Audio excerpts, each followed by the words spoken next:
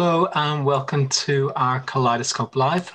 We are the Kaleidoscope team from the British Journal of Psychiatry, and as you know, if you've been here before, we're going to talk through some research that we have from the column.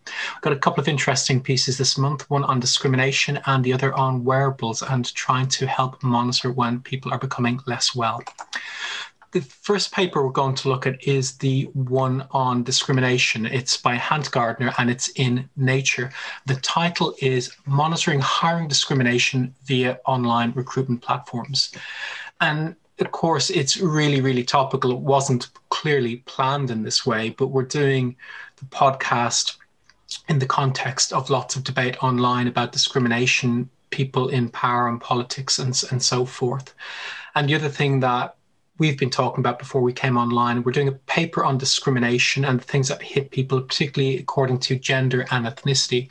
And it's kind of a thought at the beginning that the lived experience of our group of panelists and the limitations of any group of people. So 3 of the 4 of us are white, 3 of the 4 of us are men, all 4 of us are professionals. And so there's lots of privilege within the group that we come from, I suppose. I regard myself as an ethnic minority because I'm Irish, but again, I'm white, male and professional. So I think it's just keeping that in mind as we talk through what's a really difficult topic. And it's hardly news that there is discrimination out there. Again, it's been a bit of a depressing day for me if you look at lots of social media and newspapers and how people are being quite polarized or how people are not being believed when they report their own experiences. But it's a long-established thing that there is discrimination in terms of ethnicity and in terms of gender when you look at employment rates. And there has been research that's looked at this before. I'll tell you why the Hant Gardner paper is quite interesting in a moment, but lots of the data has been what's called observational. So you do a survey, you look at a professional group, maybe take psychiatrists like I am, and you look at the percentage of men and women, or you look at the percentage of people from different backgrounds, the percentage maybe that are white or black or Asian, or whichever way you want to break it down.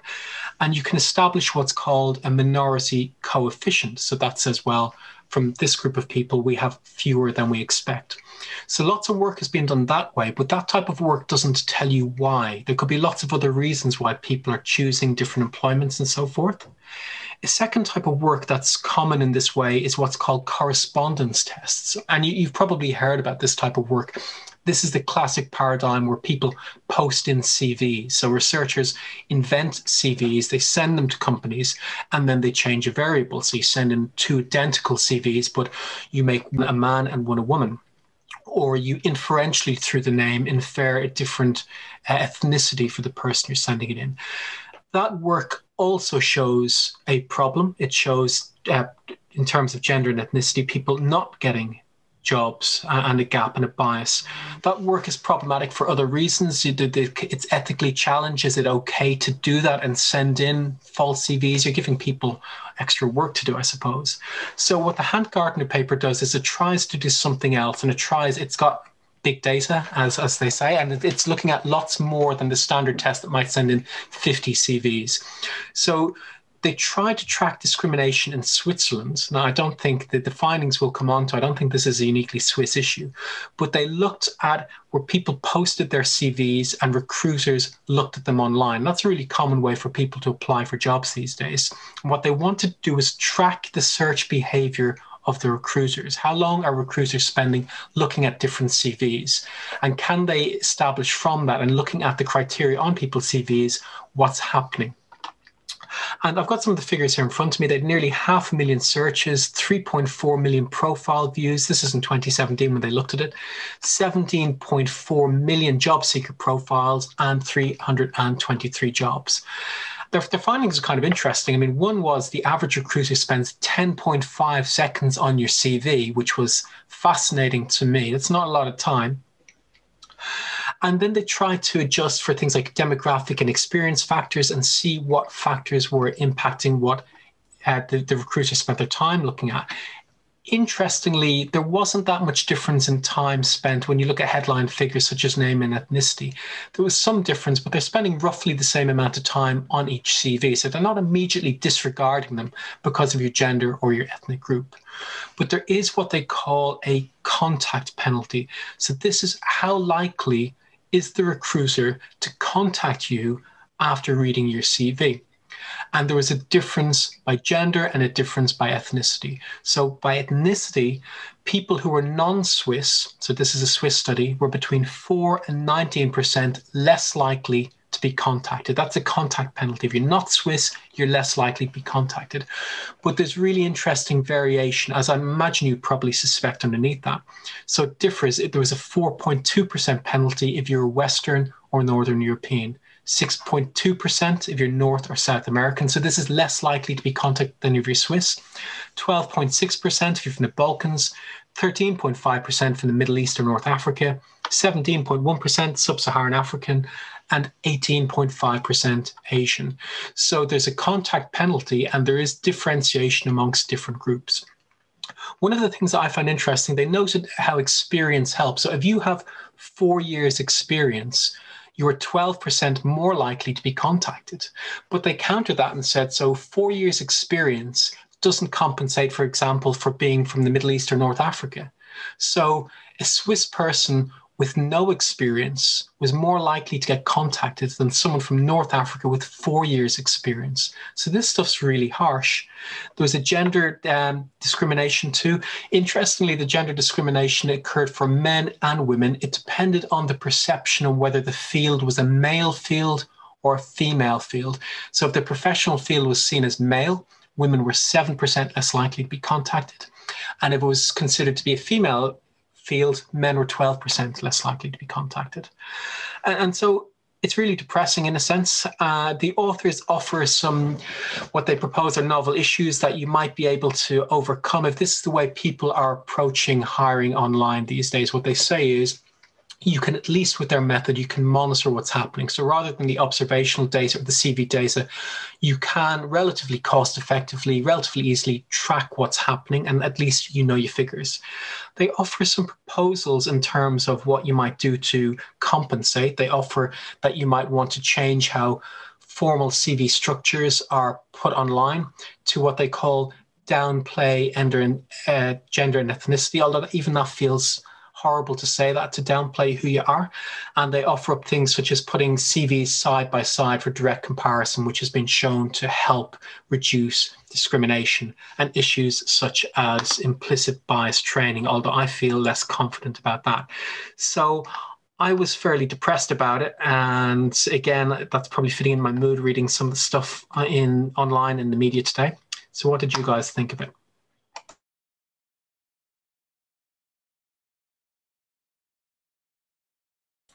I mean, I'll pop in. I thought Dan was going to come in and wow us with the big data, but you can come after me. For me, I suppose it's more confirmatory than anything, right? We sort of already know these things happen. It just gives us figures to sort of perseverate on.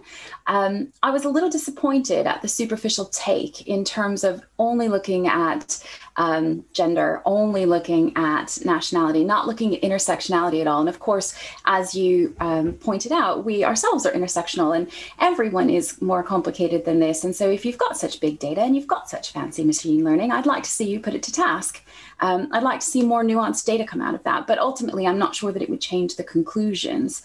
For me, it was a bit disappointing, and it felt like a bit of an afterthought to say that, oh, perhaps we could look at implicit bias training, because if you've been following the news at all or social science for the last decade plus, it will be very clear that implicit bias training, while it is sort of a corporate darling because it allows for a very visible action for corporations and institutions to take, it doesn't translate into a lack of discrimination or an increase in sort of diversity in managerial levels. And so while it does raise awareness, it does not translate into conscious action. And so again, we're sitting here going, yep, this is really bad. And we don't have sort of a very clear way out of it. Now, I will say social science has tons of literature to tell us ways in which we could approach this to sort of bring diverse groups together. You pull people together on a task, which is the success of which is interdependent. And so if you look at this kind of stuff in the way it's been employed in higher education institutions, not brilliant, but the stuff that seems to actually increase diversity in those managerial levels, because oftentimes you can get recruitment programs that kind of get people in, but if they can't thrive or succeed, it's not necessarily translating into what we're really hoping for. And in these cases, all of these programs kind of have that element of bringing people together to solve common problems. And it's also about going across the strata. So bringing in senior leaders, bringing them down. So in mentoring programs or particular recruitment programs that help bring people up, kind of exposes folks in the senior level who by definition are very likely to be kind of the default successful demographic, brings them into direct contact with folks to figure out how to creatively solve these solutions. So I think machine learning is good, and I'm sure Dan will tell me why it was outstanding in some way, shape, or form. But frankly, it's powerless against human beings unless you're bringing social science into it. So that's my take. Yeah, my view on it was, I think I agree that, I mean, the results are fundamentally quite descriptive. And, you know, I don't mind that so much. I quite like that they've just described the data, they've described their findings, and they've said, there you go. I think that's important. And I think the appeal of this paper is that it's on massive amounts of data. I only have bland things to contribute and say about it. So that's my apology in advance, right? But the thing that's novel about this, and I thought the reason it was exciting enough to include in the column was, first of all, unusually, they had access to sort of micro behaviors that are exhibited through the platform that was used by the recruiters. So unusually, yeah, not only did they know what the applicants looked like in terms of their CV content, but they also could access sort of micro information about the behavior of the recruiters that they could then use to make inferences. So they could access the time spent hovering on someone's CV before they then made a decision to, a very quantifiable decision to then click on the contact button. So the nice thing about, that's why I thought it was exciting, was because that's unusual to have that level of being able to look inwards into the actual mechanism and how the process of bias in recruitment is operationalized through the platform that they were using. So that I thought was quite novel. And I don't want to be, I mean, here's the fundamental trade-off here. If you've got algorithms that can access that micro behavior, that operationalized, or the implementation, if you like, of bias, okay, that also provides you with an opportunity to intervene. So unusually, this could be an example where algorithmic fairness actually can be used to provide recourse because you've got biased human recruiters. So in many respects, you can imagine a system whereby, given that the findings of the paper were that actually people were, if you like, hovering on the CVs for roughly uniform lengths of time, but it's the action of contact. So it's not the stimulus, it's the response that's the problem here, right? So it's not necessarily that people are perusing the CVs differently. It's what they then do with that information. It's the action that is consequent to the interpretation of the available data. You could very easily be saying, you know, recruiter X has only selected or made contact with a certain number of people where we know from their exploratory behavior that the diversity in terms of gender for that particular role or ethnicity for another particular role appears to be skewed. So what I'm going to do is I'm going to intervene here, and I'm going to say that you should have recommended the following CVs for contact. So it sounds a bit Big Brother, but on the flip side to that, if you're not going to use the facility that you have here with access to that sort of micro data, then it seems like an opportunity that you could exploit for algorithmic fairness and recourse, rather than, you know, the more usual cases here where we just say, well, look, you know, we're baking in prejudice into these algorithms. Actually, you could turn this coin over, I think, and actually use the same technologies to actually do something positive. But I concede that that's got a bit of a Big Brother feel to it. But anyway, that was my thoughts on it. I mean, I think that I actually agree with Dan a little more. I think that this kind of data and the ability to look at it in an automatic way where you can examine small bits of behavior offer you an opportunity to be able to to put corrective algorithms in place. And I think I also just wanted to mention, so the idea that your lived experience will kind of color what you perceive now, or how you might look at this paper, or you might look at the panel, is, I think, is a very valid point. But I guess one of the things that emerges from as a follow through of that is that we've got no idea. You can look at the four of us, and actually you've got no idea where you started from, what experiences you've had. You can certainly look to say that that's Dr. Tracy, and he's got these awards, which suggest that he must have gone to a public school, he must have gone to Oxbridge, he must have had a training at a particular university, so on. But you could look at his CV to do that, but I think you make a lot of assumptions. And in a way, I like the fact that you said you thought, the four of us are all professionals. And that's quite interesting. But one of the striking things about bias and the studies that are being done is that professionals are not immune from this. So if you look at the data for, you talked about observational studies and correspondence study. If you look at the observational studies for doctors, for example, if you look at how many people are offered a job, a first consultant job, Dan's got his first consultant job, that the proportion of people who are white will get, I think the offer rate was something around 30%, 29% white respondents in the Royal College of Physicians survey. And the compatible figure for Black and minority ethnic was 12. So actually, in this case, being a professional is not a protective factor from being a victim of bias. So I think picking whichever characteristics you pick will bring something different to the table.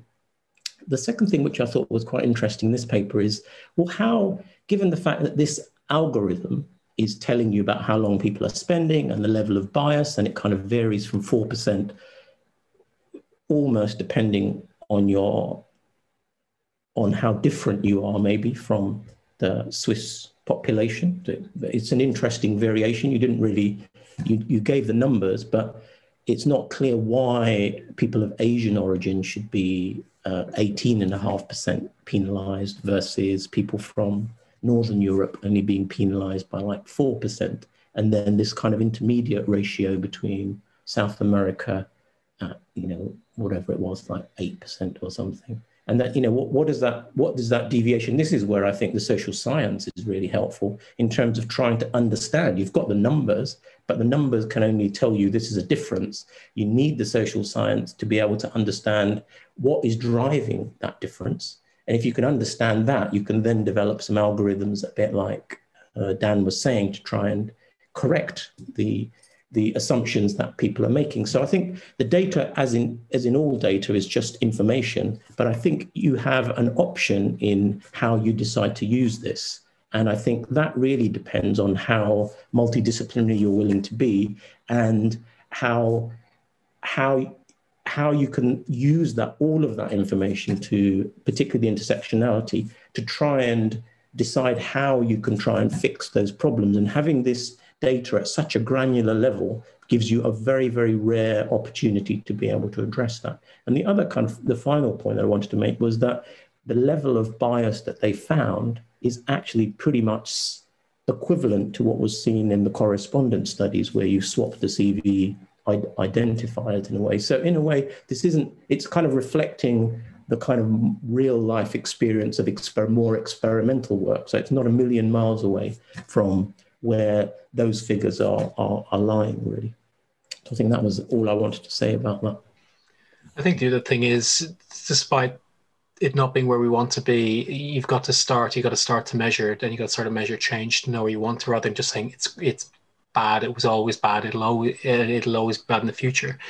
I kind of remind of the local initiative within the sort of British Journal of Psychiatry, where we did the column where there was a recognition, taking gender specifically, that there's a suspicion that, following lots of other journals, most scientific publishing, that women, their representation wasn't as high as it should be at a board level in terms of number of board members and in papers published. So the journal then evaluated, did 3 years evaluation, looking at percentage first and last authors who are women and board members. And of course, that takes one issue. So it takes the issue of gender. And there again, we talked about levels of intersectionality.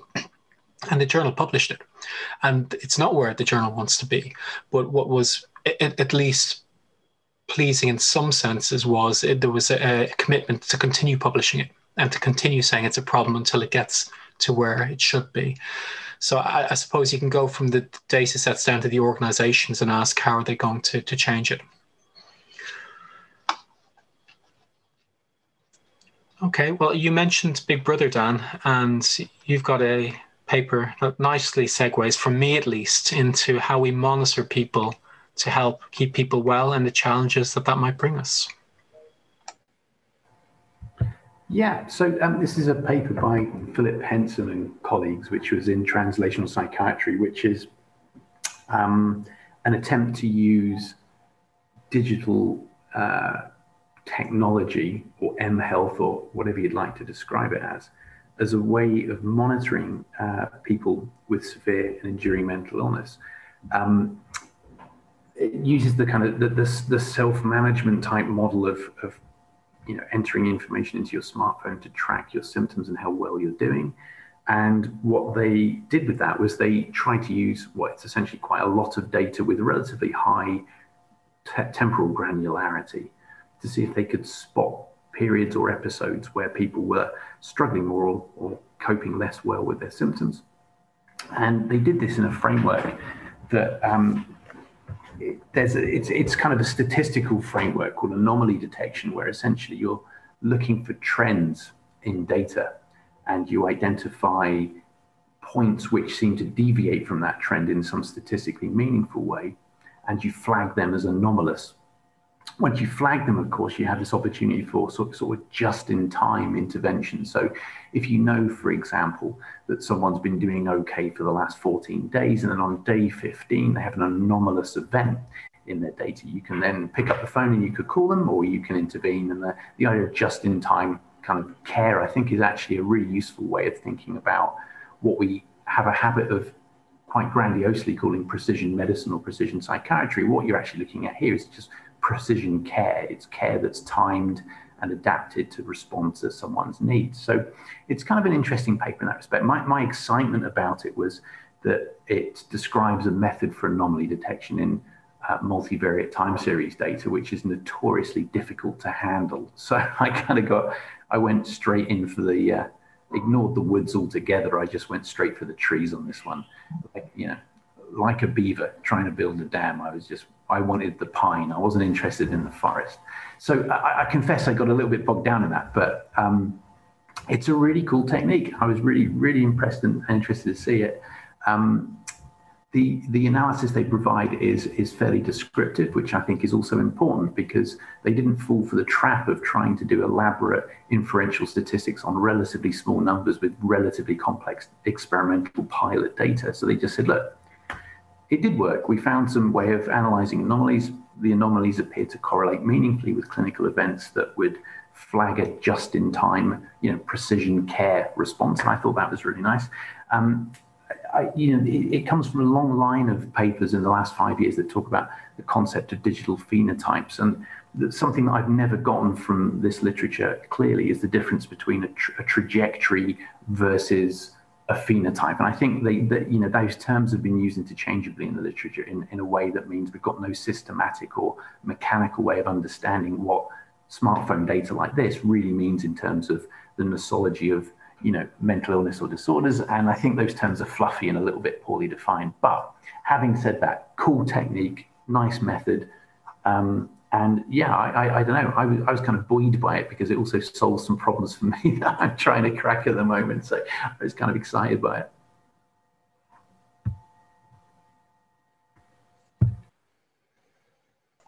Who's going to take that up? I'm happy to.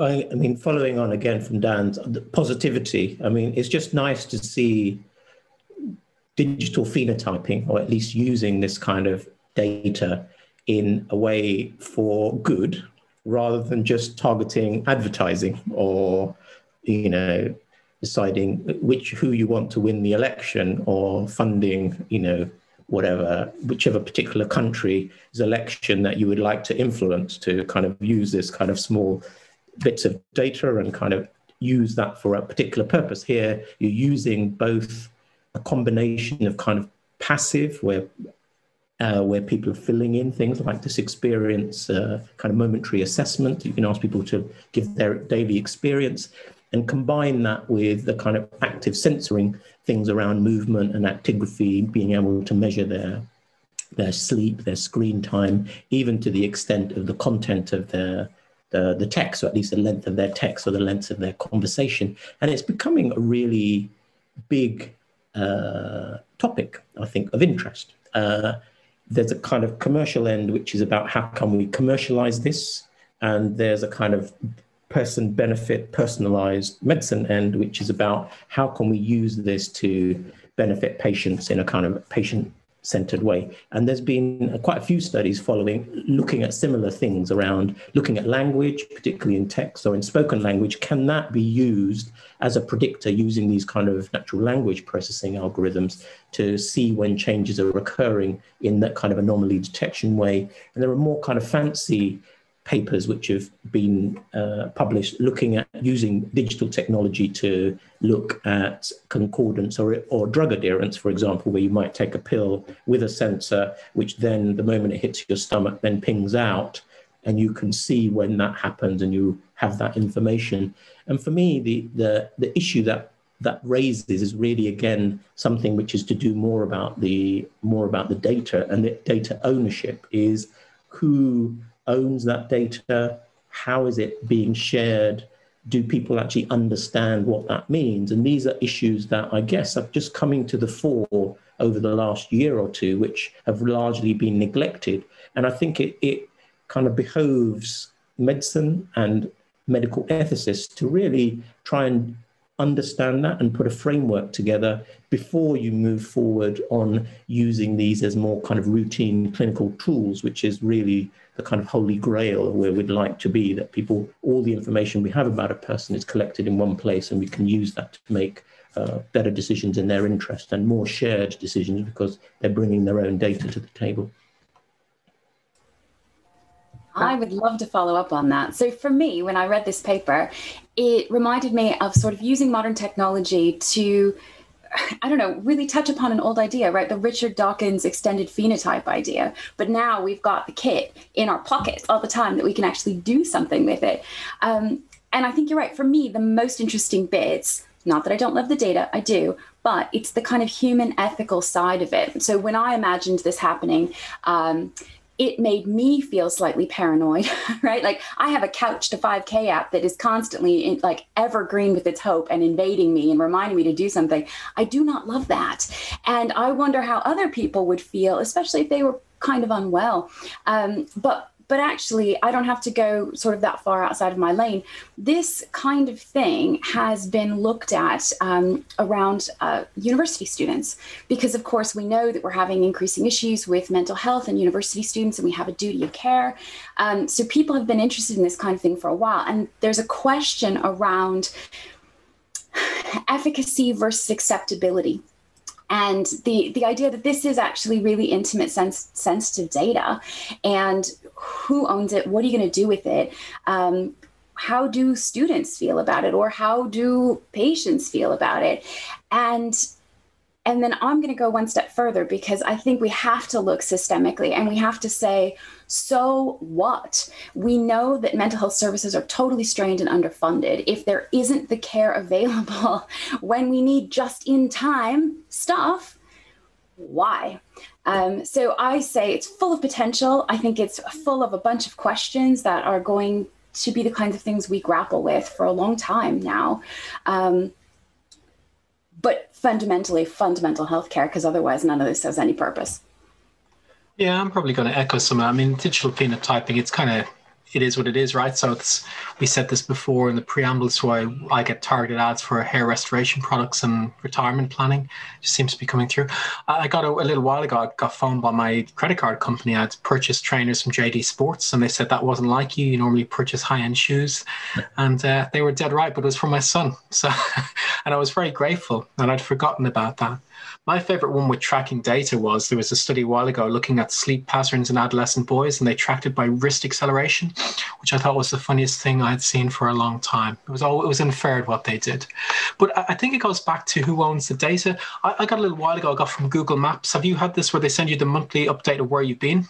And I thought, I don't want everybody knowing that. And I know you've been like a foot of my house for a year. No, I haven't been with it. That was someone else who was around your house. That wasn't me. But this is exactly what I mean. Do you want this data followed? And then I feel a duality in terms of mental health. On the one hand, I've seen editorials argue very persuasively, why should individuals who've had mental health problems not be entitled to access to the same support and technology everyone else is? Mm-hmm. And at the same time, if we think about this as working with people who had psychoses, who at times might be at more vulnerable points in their life, might have specific concerns about being observed or looked at by other people. And like, I'm not happy with my Google timeline data about tracking everywhere I've gone to. So like, I think it brings up sensitivities. Mm-hmm. But it does bring it back to me that the idea underneath it that you can't be paternalistic and say, so therefore people, you can't use this in mental health. I think we have to be bigger and braver than that.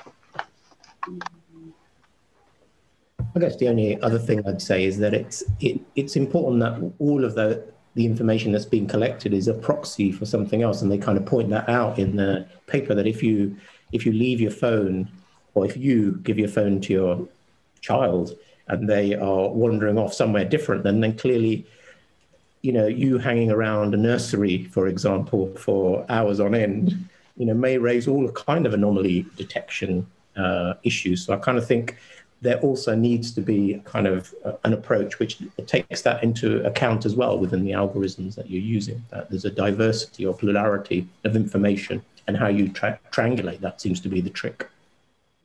There's a comment from Sophia in the comment box too, agreeing with that, just talking about it's an indicator. It needs to be contextualized and involved in decision making.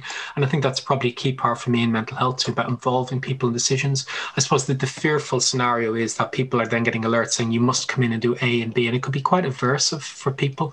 And also, if you know you're being followed and monitored, I mean, again, we can think of positive examples. Maybe if you're doing, what's that thing we do, your steps every day, you might feel positive about that. But if you know everything you do is being sent up, it'll alter behavior too. That feels generally positive with caveats from people. I think that's something that hasn't been widely studied, is the idea of passive and active sensing being two sides of the same coin. So, I am fiercely defensive about my online security and my online presence and all that kind of stuff. So I'm offended when Google tells me what I was doing this time last year. I don't want them knowing where I walk or where I do. I'm not interested in that, but probably for, and I have my reasons for that. But I think what the use case that's not been explored is if you provide someone with a tool that contains opt-in, that is, would you mind or would you be comfortable telling us about how you're feeling? That feels to me collaborative and a partnership, and you can easily negotiate that. In fact, if you think about it, that's a digital tool analog for what clinicians and teams already do. It's just like, how much would you like us to be involved in helping you on a weekly, bi-weekly, daily basis? So that I find, uncontroversial. I think the flip side to that is the passive sensing, which is where you say to someone, so given that you want, to collaborate on working together to help with a particular problem, and you're consenting and you're prepared to give us that data, for example, by giving us mood reports each day or reports on your sleep. Yeah. The flip side of that is that you can then say, would you permit us to collect passive data, because we think there might be some clues in that are almost hidden from your, experience of telling us things each day. So that passive active thing, I think, needs an opt-in study. It needs some really robust qualitative work that really does involve people in the design of these instruments from the outset. And I'm not clear that work's been done, but it's not my field, so I don't really feel qualified to say it. But there's an opportunity there. I think the promise. I think analogizing smartphones to digital phenotypes is a mistake, and I think that probably reflects the immaturity of the technology and the theorizing around nosology and phenotyping. But in addition to that, way before we consider anything else, there's going to need to be some work about the acceptability of passive versus active sensing and whether or not people are even prepared to reveal that information. Now, to give you an idea, I've got an app on my phone that links to my car, and there's no way I'm having that telling me where I'm going or what I've been doing. I'm just not happy with it. So I can easily see that feature I'm not going to give permission for, but the feature that lets me book a service or something, that's kind of cool. I'll have that. I'll let you know when I need, my carburetor servicing or whatever particular thing in the car needs working on. So I can see people will consent to some things and will see it as positive and useful, but I can also see that the passive sensing is probably more controversial, I would have thought. I think there's also a huge gaping hole if we don't have some really nuanced science communication around it, because as you can see, you can take something as seemingly neutral as a vaccine in a pandemic, and all of a sudden, people are worried about Bill Gates, and there's some stuff that people aren't super clear about. And I feel like actually, so we've got the, yes, we all accept the facts as they are, and do we opt in or do we opt out? But we have to wrestle with how do we get everyone to the same set of facts? And, it's not as clear cut as perhaps we thought it was. Well, we'll ask Bill Gates for an answer from next month. Well, there are 2 papers for this month. Thank you for joining us, and we hope to see you again in a month's time. Bye. Bye.